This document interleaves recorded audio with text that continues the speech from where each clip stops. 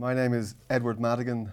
I'm the resident historian with the Commonwealth War Graves Commission, and I'm going to talk about understandings of courage during the First World War. Courage. I would say that no virtue, no human characteristic has a greater impact on the outcome of military endeavour than courage. A whole range of different factors comes into play when an army takes to the field. Pre-combat training, weaponry, firepower, relative strength of numbers, levels of fatigue, and not least, leadership. All other things being equal, however, success is very largely contingent on the reserves of courage possessed by the soldiers on either side. To put it bluntly, an army of heroes may not necessarily prevail in battle, but an army of cowards will most assuredly meet with defeat. In a radio broadcast made not long after the Second World War, the war hero and Field Marshal, Sir William Slim, said that he did not believe, quote, that there's any man who in his heart of hearts wouldn't rather be called brave than have any other virtue attributed to him, end quote. Yet while courage is of course a desirable virtue in peacetime, in time of war it ceases to be simply desirable and becomes a prerequisite for collective success and individual honour. The advent of war also transforms cowardice from a merely unattractive human characteristic into a potentially catastrophic liability. The urgent wartime need to promote courage and deter cowardice has traditionally seen armies reward their heroes and punish, even kill, their cowards. But despite this centrality of courage to the experience of war, historians of war have actually had very little to say about it. And I think this lack of historiographical comment on courage, and indeed cowardice, comes from the fact, partly at least, that we instinctively think we know what is meant by combatant courage. When we think of courage in combat, we generally think of physical courage. So in other words, the willingness, the readiness to expose oneself to enemy aggression, be that the edged weapons of the ancient world or the shot and shell of the 19th and 20th centuries. Now, I think, of course, physical courage was absolutely admired and rewarded throughout the First World War. But what I'd like to talk about today is a different type of courage, the sort of courage that arguably won the war on the Western Front. So I'd like to look at the way junior officers and men of the British Army, although I think there are direct parallels in the other belligerent armies, I'd like to look at the way they conceived of frontline courage, what their ideal of courage, their paradigm of courage was. And I'm going to suggest that their ideal of courage was very closely linked to endurance, which is unsurprising, but also that their ideal of courage was defined by a rejection of the victimhood or the victim status that the war on the Western Front seemed to push soldiers into. I'm also going to suggest that this ideal of courage was invariably expressed through humour. Now, what soldiers experienced on the Western Front was a radically new form of warfare. All of the various components of the war on the Western Front, or at least most of them, existed in the pre-war period. But the scale and intensity, and especially the longevity of the war on the Western Front, was radically new. So if we want to understand the ways in which frontline soldiers understood courage, we have to consider what the experience of frontline service in such a war was like. Well, as a very diverse range of military historians has been at pains to point out, the war on the Western Front was first and foremost an artillery war. With experience, junior officers and men learned to live with the routine short-range shelling that was a staple feature of life in the trenches. Coming under intense, concentrated shell fire, particularly of the sort laid down by large calibre heavy artillery, was quite a different experience. And the personal narratives produced by soldiers during the war bear witness to the abject terror they felt when forced to withstand heavy artillery bombardment. This feeling of impotence and powerlessness in the face of heavy enemy fire was a paradigmatic feature of frontline service during the war. And it's extremely common in narratives, the diaries, the letters, and other personal narratives produced by soldiers during the war, this sense of helplessness they felt under heavy enemy fire. His inability to retaliate, combined with the indiscriminate, seemingly capricious nature of the destruction wreaked by artillery, meant that a man's individual attributes appeared to count for very little in the front line.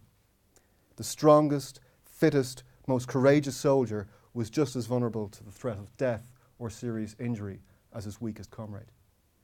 Now, to me that's quite striking.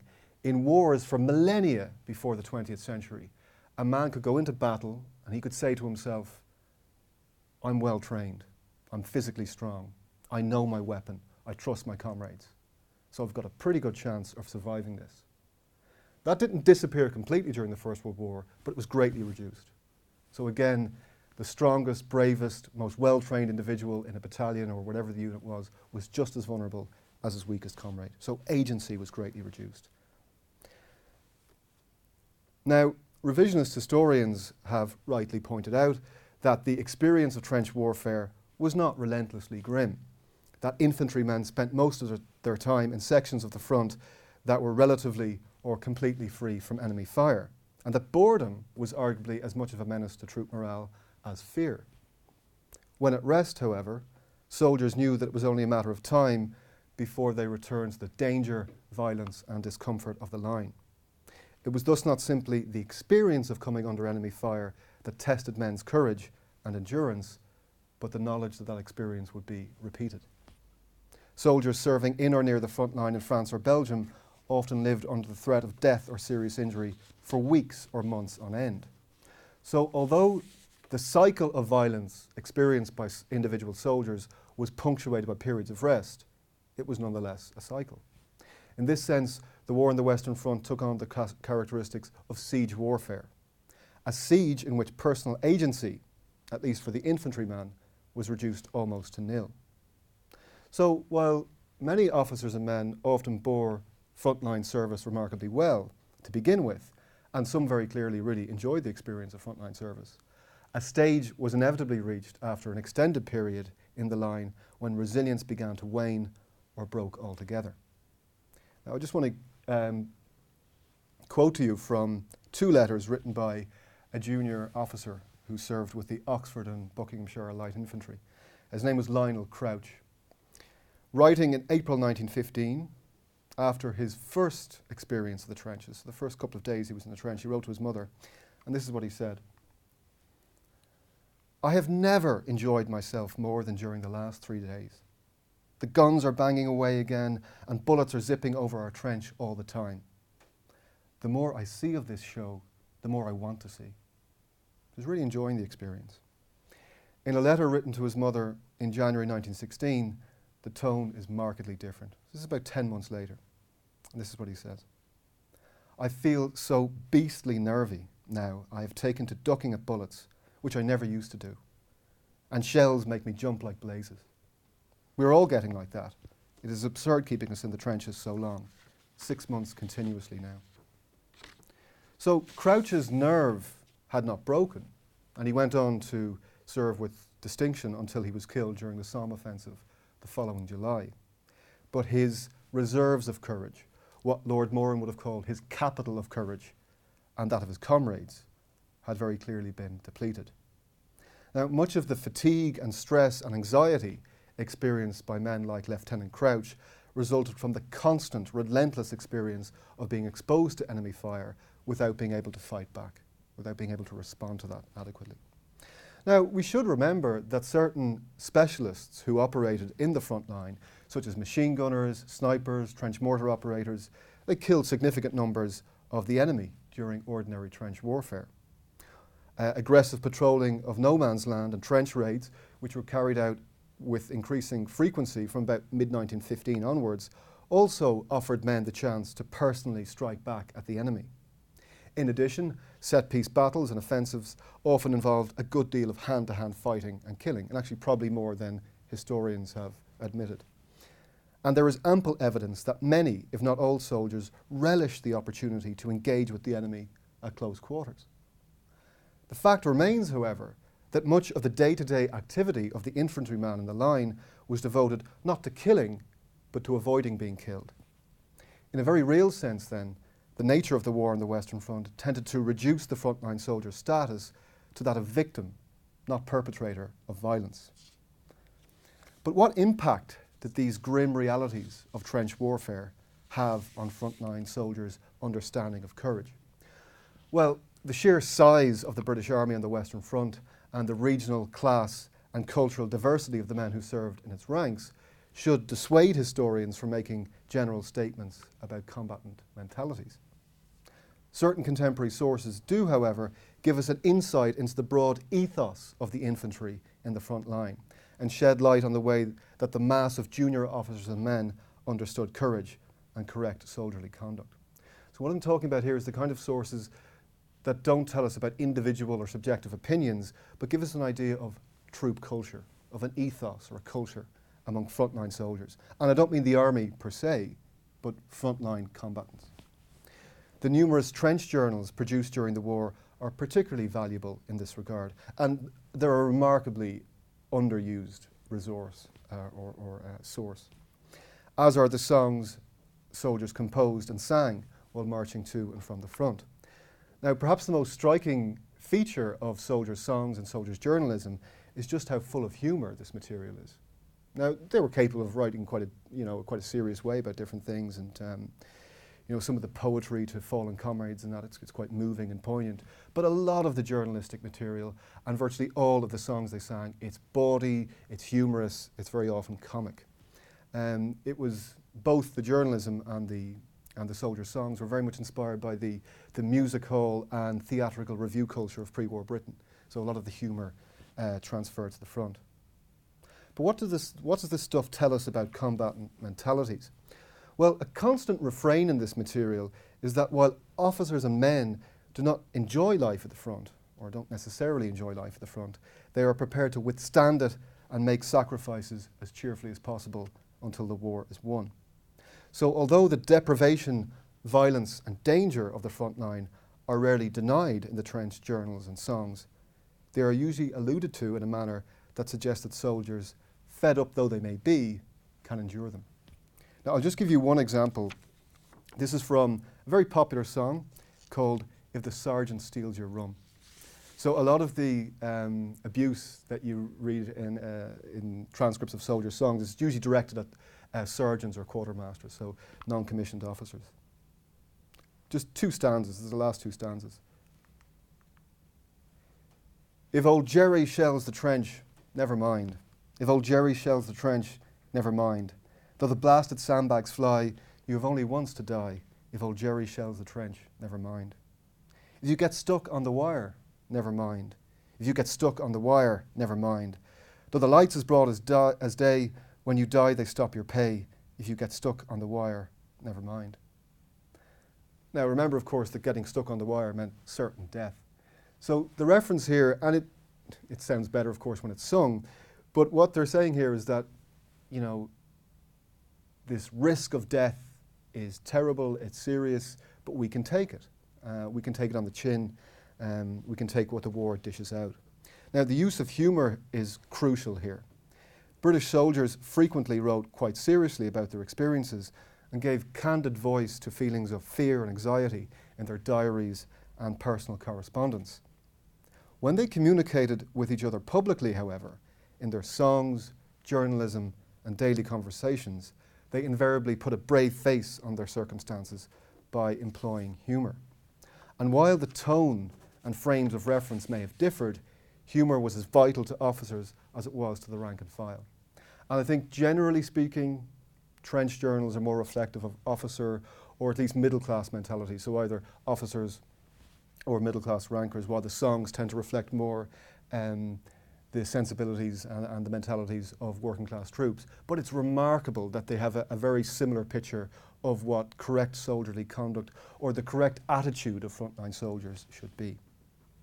The self-deprecating, mock-heroic humour of British soldiers, so clearly revealed in their trench journalism and in the songs they sung, acted as a coping mechanism that helped them deal with their environment and make sense of it. But this humour served also to provide a basic standard of soldierly conduct. The ability to take the violence and deprivation of frontline service in one stride, or at least to appear to do so, represented a paradigm of everyday courage that soldiers both respected in others and attempted to cultivate in themselves. This combatant conception of frontline courage, I think, is captured particularly well in the Old Bill cartoons created by Bruce Bairnsfather, an officer who served with the Royal Warwickshire Regiment. That's just a portrait there of Old Bill. Probably the best known cartoon produced by Bairnsfather doesn't actually feature Old Bill. It's the famous If You Knows of a Better Ole cartoon, which dates from 1915. So Old Bill isn't actually in that cartoon, but this is precisely the sort of humour that made Old Bill and the other characters so popular.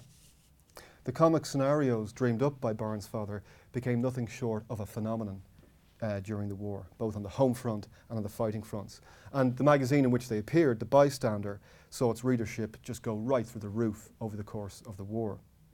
Now, these cartoons are certainly amusing, even today, and I think they were appreciated as such by civilians as much as by frontline soldiers. For the men in the trenches, however, they took on a resonance that went beyond their humorous content. The characters created by Bairnsfather appealed to British troops because they seemed more authentic than the idealised representations of soldiers produced by Richard Caton Woodville, Harry Payne, and the illustrators of the mainstream national press. The average soldier could see a good deal of himself in Old Bill and the other characters. He could relate to their rat-in-a-trap predicaments. Also, and importantly, Old Bill and his pals embodied a set of very practical, but nonetheless heroic qualities. They were tough, reliable, stoic, and possessed of the sort of temperament that could help a man survive army life in general and life at the front in particular. These were not knights or martyrs, but ordinary men. The average ranker could identify with their courage and aspire to possess it himself. Crucially, moreover, their morale under fire was excellent.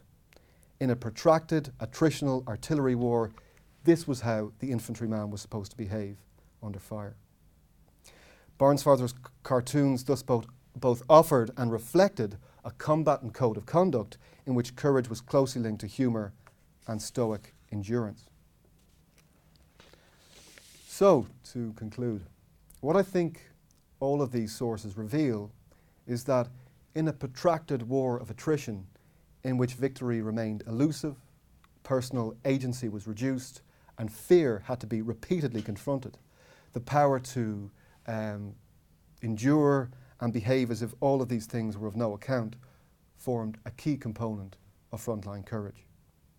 The determination to endure thus involved a refusal to accept the role of passive victim that trench warfare seemed to push the frontline soldier into.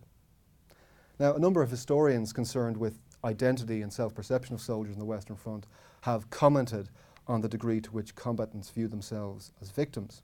Back in the 1980s, Eric Lead argued that the well-documented comradeship of the First World War soldiers, that this came from their sharing, quote, the status and powerlessness of victims.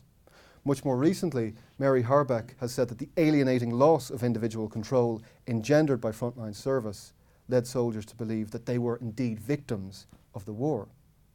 So there's certainly an academic perspective that relegates soldiers to the status of victims, but I also think that's part of the popular understanding of soldiers in the Western Front during the First World War.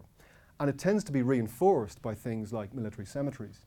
So if you go into an enormous cemetery like Tyne Cot, for example, in Flanders, and you see over 12,000 headstones, the tendency is to think these men were passive victims. They were victims of something. They didn't have agency, they didn't have control, they didn't have prowess.